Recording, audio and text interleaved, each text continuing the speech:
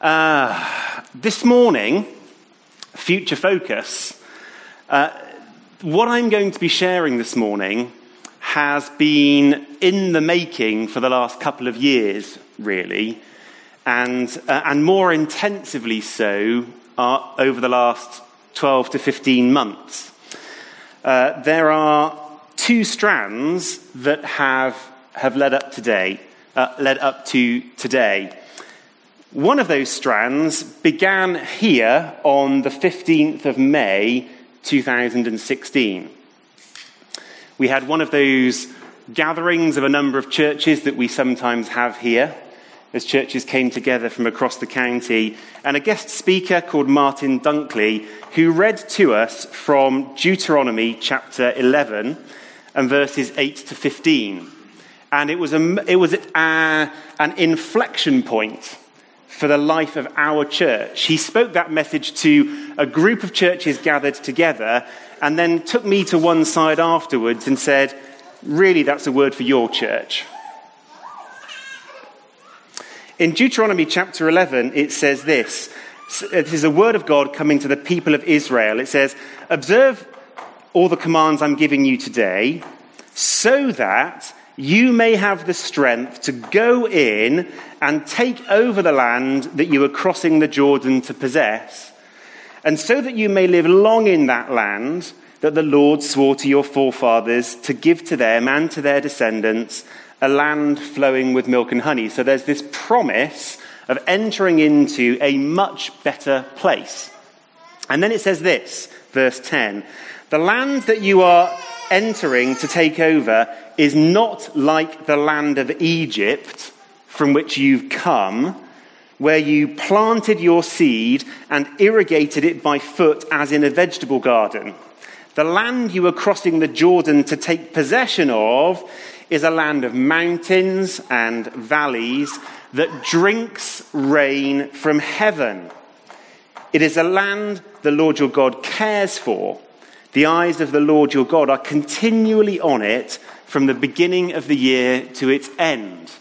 And the thing that Martin drew out from this passage for us was the contrast between how water worked in Egypt, where the Nile flooded once a year and people built little walls to capture the water and then had to actively move that water around to all the places that it was needed, and the land of Canaan, where the rains came. And the contrast was between needing to make things work and being able to rely on God's goodness towards us. It was really an illustration of the simple gospel, which is that we are saved by the grace of God as we trust in God. It was about a shift from pumping water through ditches and human effort towards embracing God's provision and enjoying his effort. And Martin said to us, to sum all of that up, God wants to upgrade you. God wants to upgrade you. And he began to pray that there will be all manner of things that will be upgraded in our experience, but not by our hard work, but through the blessing of God. So there's a bit of a picture of what God began to stir in us, that we would experience rain from heaven. And that brings about a new season. It brings about joy and excitement. And over the last couple of years, those of you who've been around for the last couple of years will know that there has been a shift in the atmosphere of our church. Just last weekend, John and Nom Bilson, who we sent out to plant a church in Paris 8-9 years ago, maybe longer, they come back and they're here with us from time to time. They were with us about 18 months ago. They were with us about 3 years ago. And they said to me, something's changed around here. They said, when we came 3 years ago, it was home church for us and it was nice to meet with people. But when we came 18 months ago, something had really shifted spiritually. There was a life around and an expectation and trust in God more than there had been. But they said, last Sunday they said, but it's gone way further. Something's changed in this church over that time. So something began about 3 years ago, which is making a difference. That's one strand. That's a general strand around the atmosphere, if you like, the spirit of our church. There's another strand, which will take me a little bit longer to explain, which is around specifics. More around what is actually going to happen. What are we actually going to do? What are we actually going to see God provide? Who remembers what the big vision of OCC was when the church was first planted? Go on, Keith. Building family, modern phrase of infected students, and going. Yeah. So if you didn't catch that, the founding vision of OCC was called a big vision, and it had 3 specifics to it. Building family. That is, we were never just going to be a church that ran good Sunday services and then said goodbye to each other for the week, but we're going to be community together. Great phrase, infecting students. Probably wouldn't pass a brand manager today. But it was about something getting into young lives that they wouldn't be able to get rid of. Something of the life of God. And going to the nations. And for many years, those were the key specific things that we knew as a family, church family, we needed to receive grace from God to see those things come to pass. As time went by, there were other specifics that came along. This is the building in which we're sat. Who was part of the church before we had this place? Yeah. So talk to any of these people about what it was like to be nomadic and not to have a home, and the excitement that there was when God led us to this location and made provision for us to be here. There's a specific thing that happened. That's an aerial photo of the Lees. We have the Lees Community Church with us. And just after the turn of the millennium, one of a whole number of specific things God has done was this. He gave us the ability to plant a church in Blackbird Lees and Greater Lees. Here's another thing. It's another building, but represents a school community. Who here has been to Tyndale Community School physically? Okay, talk to any of these people about what that's like. Some of you will remember when God spoke a word to us about there being a school in Oxford. And we began to pray. Who was part of the prayer meeting that went on regularly to pray? Oh, Lord, would you do it? Well, that school has been up and running since 2013 and is nearly full. These are some specific things that God has done. Then a few years ago, asking the question, we got the school up and running, and the question came up again, so God, what do you have for us next? And we were then very much in a season of trying to get our heads around missional communities, and we made this statement. Some of you might even remember that picture. That was 3 or 4 years ago. Growing communities that bring heaven to earth. And this has been, I think, more of a challenge. And I don't know if you can see that in the very bottom right-hand corner, but some of you, it probably exists in the building somewhere still. Some of you will remember that in an attempt to bring the actions that might lead to growing communities home for us, we had a thing with Lego, which we built week by week on a Sunday morning. Now then, there is a problem.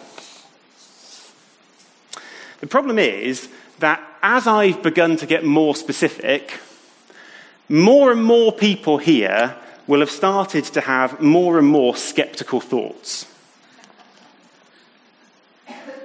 So to say, oh, God is good, he's going to do good things. Oh, yes, that's right. When we start to talk about specific things that God's going to do that involve us and shape our lives, and say, God's going to do this thing, he's going to start a school, or he's going to give us communities that grow with new birth, there's much more scope for skepticism to kick in.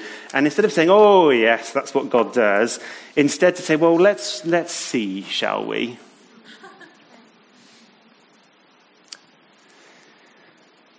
About 15 months ago, some of the church leadership team were in this place with this man. This place is near Wantage. It's called Charney Manor.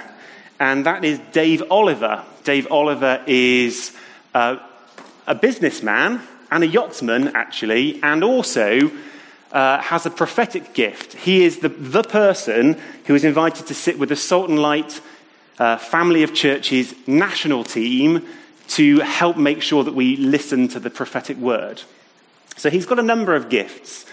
And we invited him to sit with some of this church's leadership team and help us work out how we would move forward together into all the things that God had for us as he was speaking about an upgrade. He did a very thorough process. He invited all of the members of the leadership team to fill in a lengthy questionnaire. He got a friend of his, who I think is the chief executive of a county council somewhere, to look through those and cast an eye with good judgment over what that might mean. He invited one group of prophetically gifted people to pray through the results of those questionnaires and surveys, and another group of prophetically gifted people to pray with no knowledge of what they were praying for. And out of all of that came to our gathering in this. If it looks a bit nice there, actually that's the room we were actually in, which isn't in the lovely Jacobean manner, but this is where we gathered. And Dave said to us, in this place, I have a problem. Or, he said, you have a problem with vision. So the thing is, you've got this, at this point, he said, you've got this lovely vision statement of growing communities that bring heaven to earth. He said there's two problems with it. One is that none of you really know what it means. Or more accurately, you all think it means different things. And you're excited about doing it the way that you think it means. That is, you're not agreed on what you're doing really. You've got a few fine-sounding words. But you're not actually agreed on what you're doing. He said, this is why it's not happening and isn't going to happen. You've got a vision that will not come to pass. That was a little bit challenging. And then he had more to say. He said, another thing, he said, I'm only reflecting back to you what I pick up from what you've said. And it's also the case that you are a medium-sized church that consistently tries to act like a big church. And the right word to describe that is overreach. You try to do too much, and much of it you therefore don't do well or see through to its conclusion. Your vision will not come to pass. Well, that was a little bit of smelling salts at the beginning of a couple of days' retreat together. But by the grace of God, he's moved us on. What became very clear over the following months as we reflected on that is it's not just enough when we think of the future to say what we will do. It's not enough just to say what it is that we're going to be about, what our plans will be, what our focus will be on. If we go back to the story that Deuteronomy introduced of entering into the promised land, there were a couple of key events that took place, and they're recorded for us in Joshua chapter 5. Before going to take possession of any of this land that was given, before entering into the fresh blessings that lay before the people, there were some important spiritual lessons concerning humility and concerning who's really in charge. Let me read to you Joshua chapter 5. It says, at this point, the people had already crossed to the Jordan, and they were on the verge of going further. And it says, when all the Amorite kings west of the Jordan and all the Canaanite kings along the coast heard how the Lord had dried up the Jordan before the Israelites until we'd crossed over, their hearts sank, and they no longer had the courage to face the Israelites. That is, much as God had parted the Red Sea to get the people of Israel out of Egypt, he stopped up the Jordan to enable them to make the next geographic move. And everyone's afraid of them, and you'd have thought, this is the moment to just head on in. Right at this moment when everyone's trembling, everyone's afraid, let's just sweep into the land and take it. But this is what it says next. At that time, the Lord said to Joshua, make flint knives and circumcise the Israelites again. So Joshua made flint knives and circumcised the Israelites at Gibeath Harloth.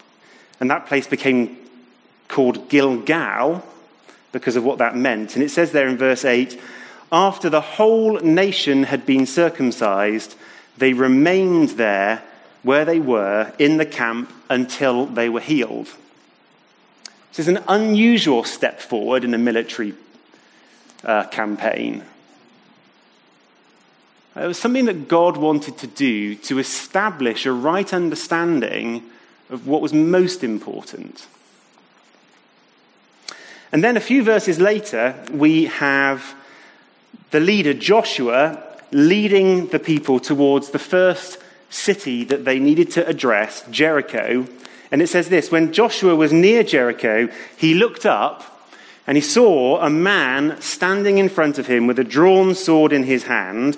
And Joshua went up to him and asked him, are you for us or are you for our enemies? Fair question. And he replied, neither. But as commander of the army of the Lord, I have now come. Joshua fell face down to the ground in reverence and asked him another question. What message does my Lord have for his servant? And the commander of the Lord's army replied, take off your sandals, for the place where you are standing is holy. And Joshua did so. So what we have here is the need, ahead of making the progress into the future that God has promised them, we have humility and rest, a slowing down of human energy in order to fall face down before God and allowing him to touch us in painful ways. Dave Oliver wasn't done with telling us about our lack of focus and our overreach. He had something else that he got us to see. He asked those leaders that were gathered to talk about how we all felt about that leadership team. And there was almost unanimous agreement about something else very important. And that agreement was that the team was unable to step into the future promises of God for OCC. I say there was near unanimous agreement because I stood alone in disagreeing. I thought that all of the rest of them were wrong. And that was an awkward Monday or Tuesday evening, whichever the first evening was. We went to our beds. And the next morning, Dave sat us down and he said, we need to follow up on that. And to do so, he asked me, as the person that stood out from the rest, to say, well, what kind of team would I want to lead? And I spoke about a team that was selfless. I spoke about a team that cracked on with delivering on the goals that God had given us. And then Dave asked everyone else there to give a show of hands for who wanted to be on that team. Not a single hand went up. No one wanted to be on that team. And so what began that morning, that day, was a process of softening of me. It's a process of softening and of humbling, of God cutting things that are painful to bring me to a place of increased humility and rest in the sense of trusting God's activity, not us cracking on. Last spring, about a year ago, I spent a whole evening saying sorry to the church's leadership team for the mistakes that I'd made in the way that I was leading. And the process unfolded over several months in which God dealt with us quite deeply. We spent another evening, for example, in which all the men kept quiet, and we spent the whole evening listening to what women in the team had to say about how well the men listened to them normally.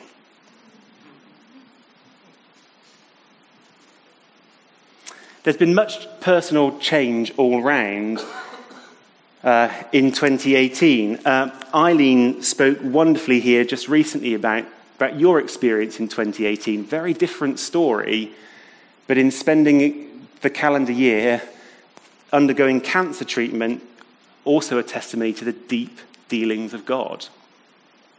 God has chosen to do this work. And God has been gracious.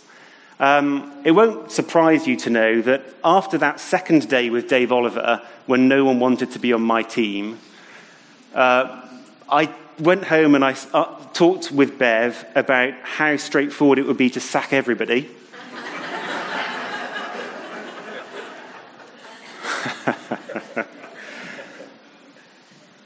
And it's been quite a journey. You know, if the changes that God was after were simple, we'd have done them already. If they were not painful, we'd have embraced them years ago. So it's not been straightforward. And I haven't, you know that thing where you don't know what you don't know? There's things that you don't know, but you don't know them, and you can think about them. And there's things that you don't know, and you can't even think about them because you don't know that they're there to be known. Well, there's quite a bit of that going on for me. It was quite a bit of that going on for me, and I'm sure for others as well. And God has been gracious. Last April, I was in Africa, where I met an American who lives in India, whom I just felt I would like to have dinner with. We were at the same conference. And he agreed to have dinner with me. And then it turned out that he is a very highly skilled and gifted personal and leadership coach who charges a lot of money for his services, but who offered his services to me for free and has walked me through quite a lot of the personal change that God's been after. Now, these things are an ongoing process. I am not yet perfect. You know, give it till June or so. You know, none of us are yet perfect. But something's changed. You know, and I don't think that is disconnected from the change of atmosphere that we experience. That God is doing a deep work in individuals' lives chimes with the fact that there is a difference in atmosphere. It's very much like the story of entering the promised land. There's a promised future, going to live by grace. God's going to provide. It's not going to be by our work. It's going to be by his work. So, flint knives. So, holy ground. I want to hand out to you a piece of paper which you are going to spend longer looking at than you believe. If I tell you, we hand out bits of paper, you're going to spend a long time looking at this piece of paper. I'm just telling you. Because God has helped us to put some of these things together. I hope I get the numbers of these about right. This is a picture, and there's some text on the other side as well. This is a picture of some of the things that went on in entering the promised land. And there's some text on the other side too.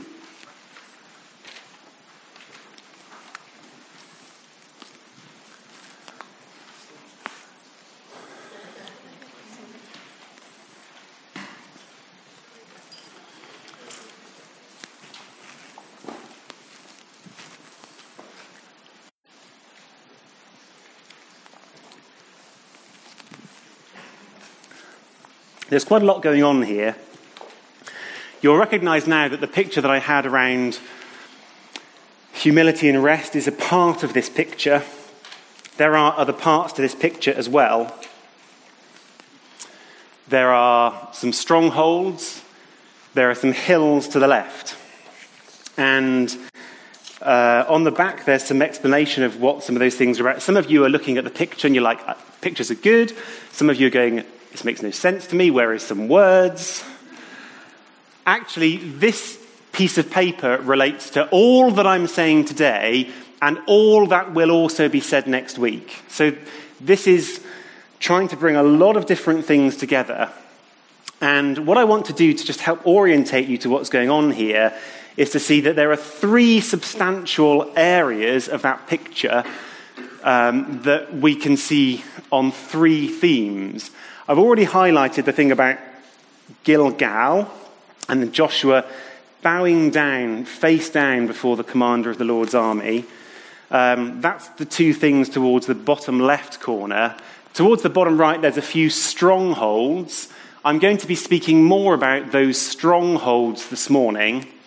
And then the hills to the left are to do with the focus of future activities. And I'm not going to say anything more about those this morning, but that will be what we consider next Sunday morning. So that's to orientate you to it. After falling face down, the next thing that happens in the story of entering the promised land is a confrontation with the walled city of Jericho, and not long after that, another walled city of Ai. And see, there were fortifications in the land that resisted the Israelites moving in, and they needed to be addressed. Before Easter, we had a series of Sunday mornings looking at spiritual battle, which sprang out of the end of our previous series on Ephesians. Because in Ephesians chapter 6, it says, our battle's not against flesh and blood. It's a spiritual battle. We looked at elements of that spiritual battle. And one of those things was looking at what are called strongholds. In 2 Corinthians chapter 10, it describes strongholds that lift themselves up against the truth about God. These are ways of thinking that resist the truth about God. And as we have considered what is it that would resist change for us? What is it that would stand in the way of us moving forward into all that God has promised to us? There are some strongholds. That's the 4 goals. We'll talk about that next week. Strongholds. Here we go. These 3 things. And I'm going to spend the rest of my time this morning unpacking these 3 things. Number 1, me first.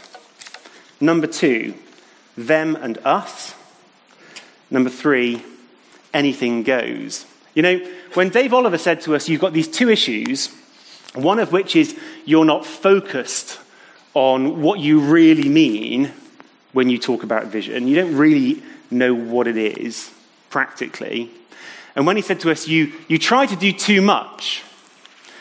Another way of describing those 2 things would be to say that as a church, we have had 2 problems.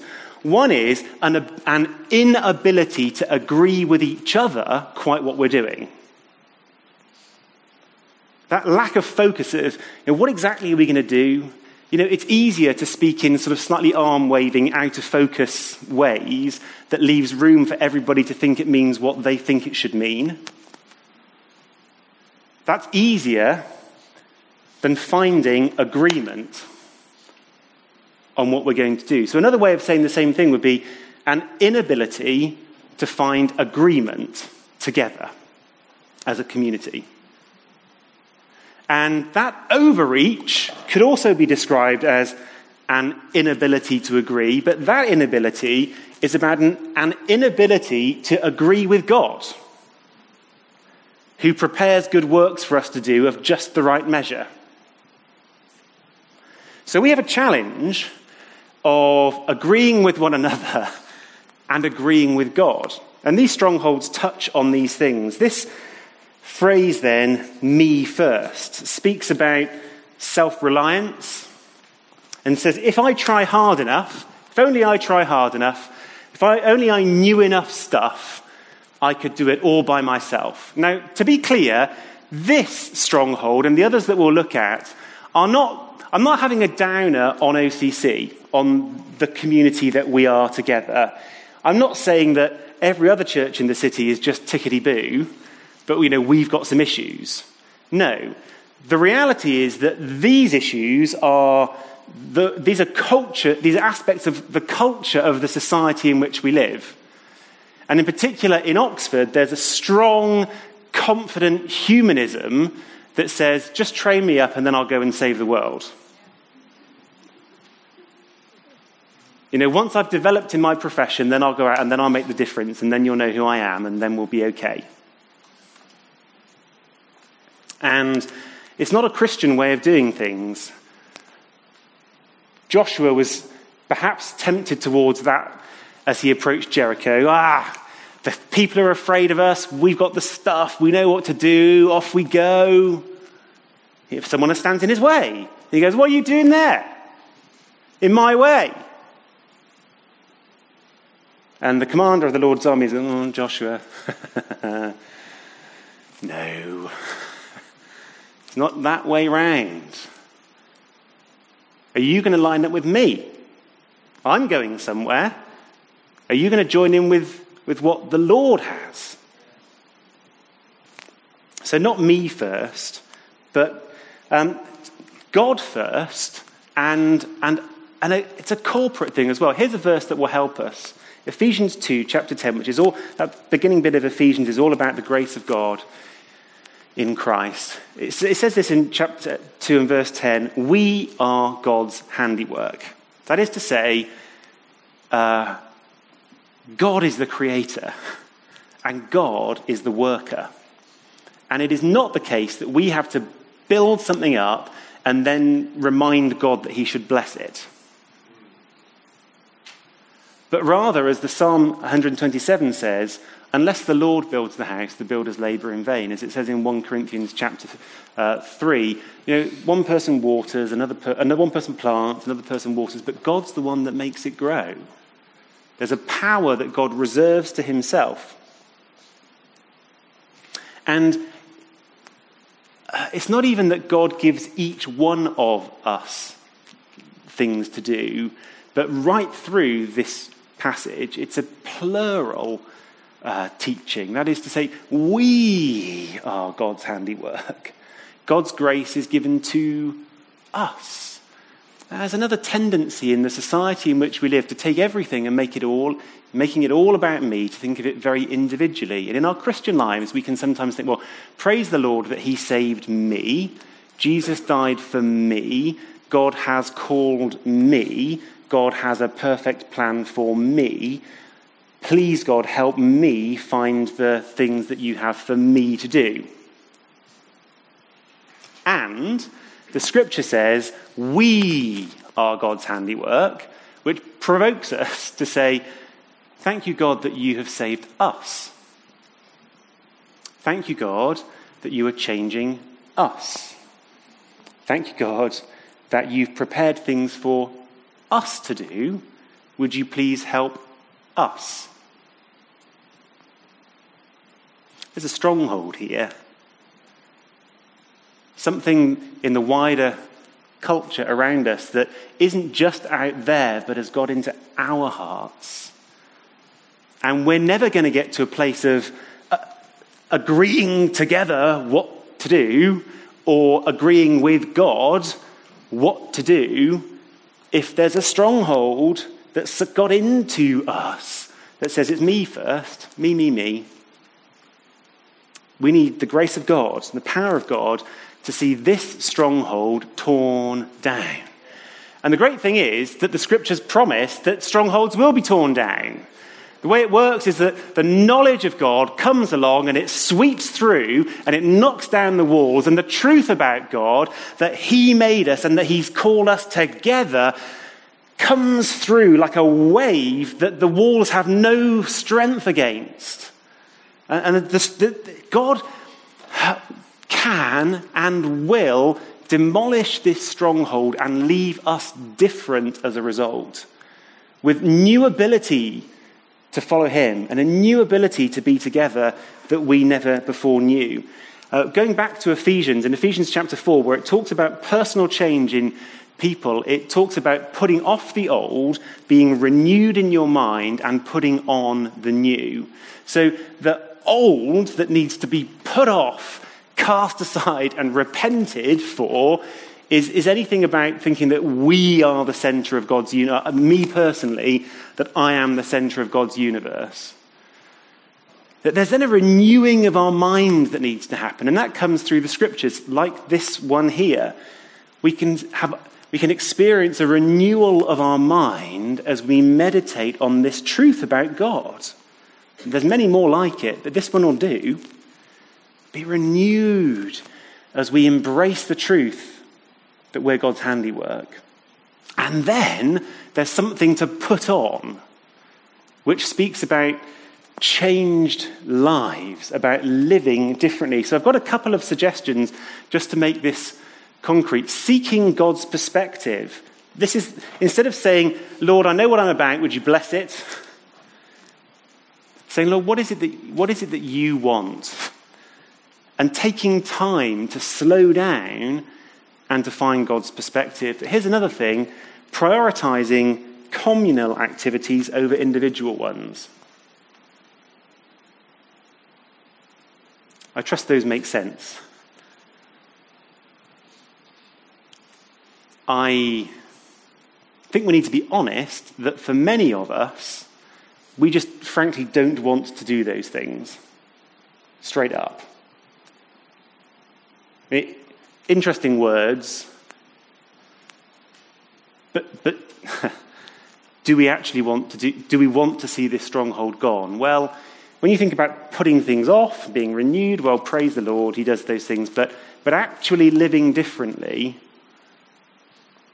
it begins to become clear what the substance of the strongholds might be in our lives. I need to keep going. Here's a second thing, this thing, them and us. Could be put this way, our way is the best way, let's make friends with people who are just like us. Now, in its strongest forms, this could be racism. There are many gentler forms in which we think of people who are culturally different to us, or perhaps a different gender to us, or come from a different kind of place of wealth and social standing. And it's really easy to look down, to find things that justify looking down on others. And here's a scripture, Romans 2:11. God has no favourites. He doesn't prefer our music over that of, a Nigerian church meeting just up the road. God doesn't prefer our coffee to other people's.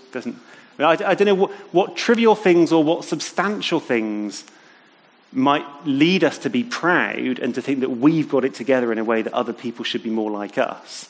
But it is a stronghold of pride. It says there's us and there's them, and praise God that I'm in the us and leave them out there. The truth is that all Christians are alike, renewed in God's image. And we have things to learn from Christians of every other culture. The first of my practical suggestions here, Dan has already explained very, very well this morning.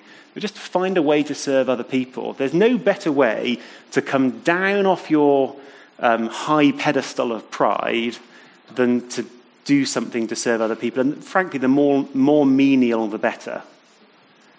If you can find a toilet that belongs to someone that really needs cleaning, it will do your soul good. If you are a proud person, find a toilet. Go clean it. I mean, frankly, just take a bucket to a motorway service station and just take a low place. Find a way to serve. As I said, Dan's drawn out the scriptures already very well for us this morning. Here's another thing, and I've said this a couple of times in the last few weeks. Visit a church beyond your normal relationships. In this city, there's a Nepalese church, Brazilian churches, Nigerian churches, Kenyan churches, all kinds of different churches, which are quite different from us. There are also the longer-standing Old English churches that are different in other ways. And then there are churches a bit further afield. So there was an invitation earlier not to stay in bed on Sunday the 12th of May in 2 weeks' time, but to get to Bicester. I hope you will, because it speaks against The idea that, we're better than... Why would I... what's that? Naaman, the leper, when he gets the word of the Lord that says, go wash in the Jordan, he goes, what do I want to do that for? Do we not have better rivers in my own nation, he says, than going to the River Jordan? Maybe that's how you feel about going to Bicester.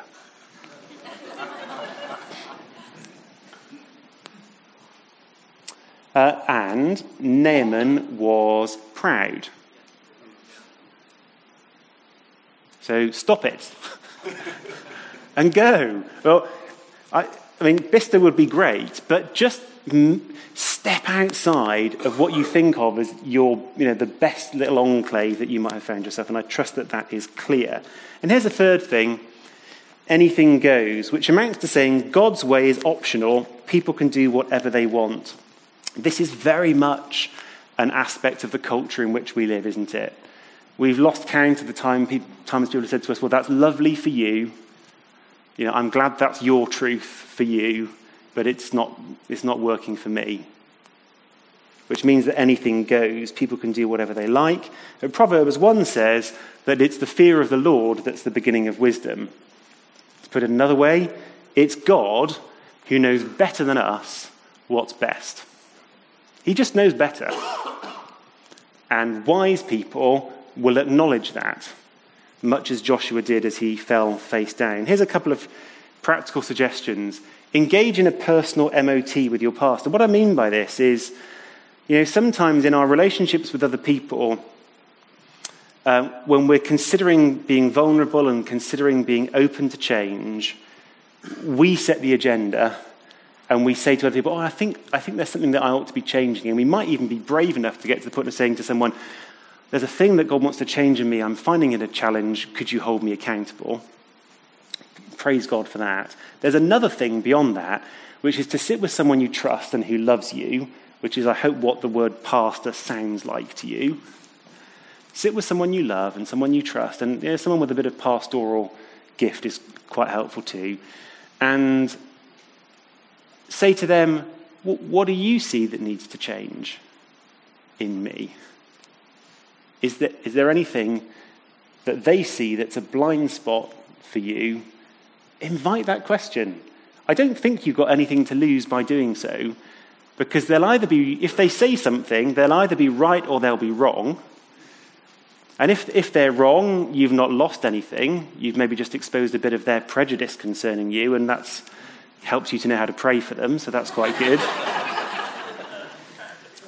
And if they hit the nail on the head and they say something that's true that you'd not seen, then you will grow in godliness and in obedience to the Lord and all the blessings that follow from that. So I don't know why you wouldn't do that. And what's the other thing? It is, where needed, choose to submit. I jumped over in my notes a quote from a book called The Pursuit of God, written by A.W. Tozer back in the 1940s. And he says this, and I think it applies to all of these strongholds and the things that God wants to change in us. He says this: there is a close woven veil of self-life in us. Let me say that. There is a close woven veil of self-life in us, of which we have been secretly ashamed, and which for that reason we have never brought to the cross of Christ. But we must invite the cross to do its work in us. When we talk of this, we speak of it poetically, almost pleasantly, but there is nothing pleasant about it. In human experience, this veil of self-life is made of living spiritual tissue. It is composed of the quivering stuff of which our whole being consists, and to touch it is to touch where we feel pain. To tear it away is to injure us, to hurt us, and to make us bleed. To say otherwise is to make the cross no cross, and death no death at all.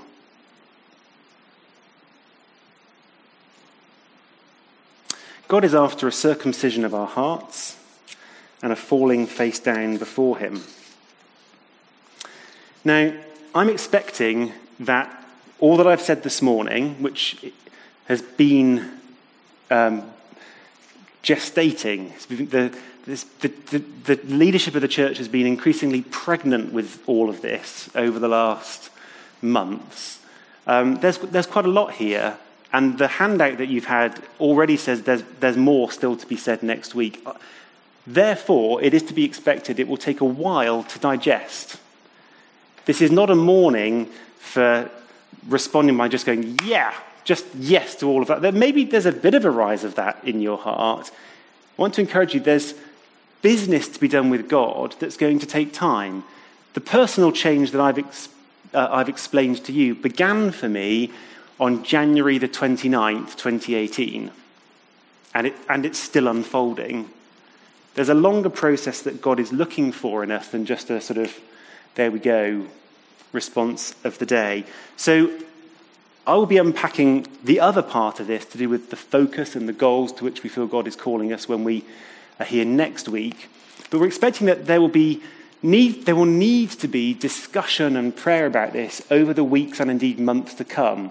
We've planned for the 5th of June, which is a weekday evening. I can't remember if it's a Wednesday or a Thursday, but the 5th of June, to have an evening meeting here long enough in the future that there will have been time to start digesting all of these things, and then to be able to come together for an evening as a church and say, well, what do we make of that? What is it that God's saying to us? And let's have a good pray into it all.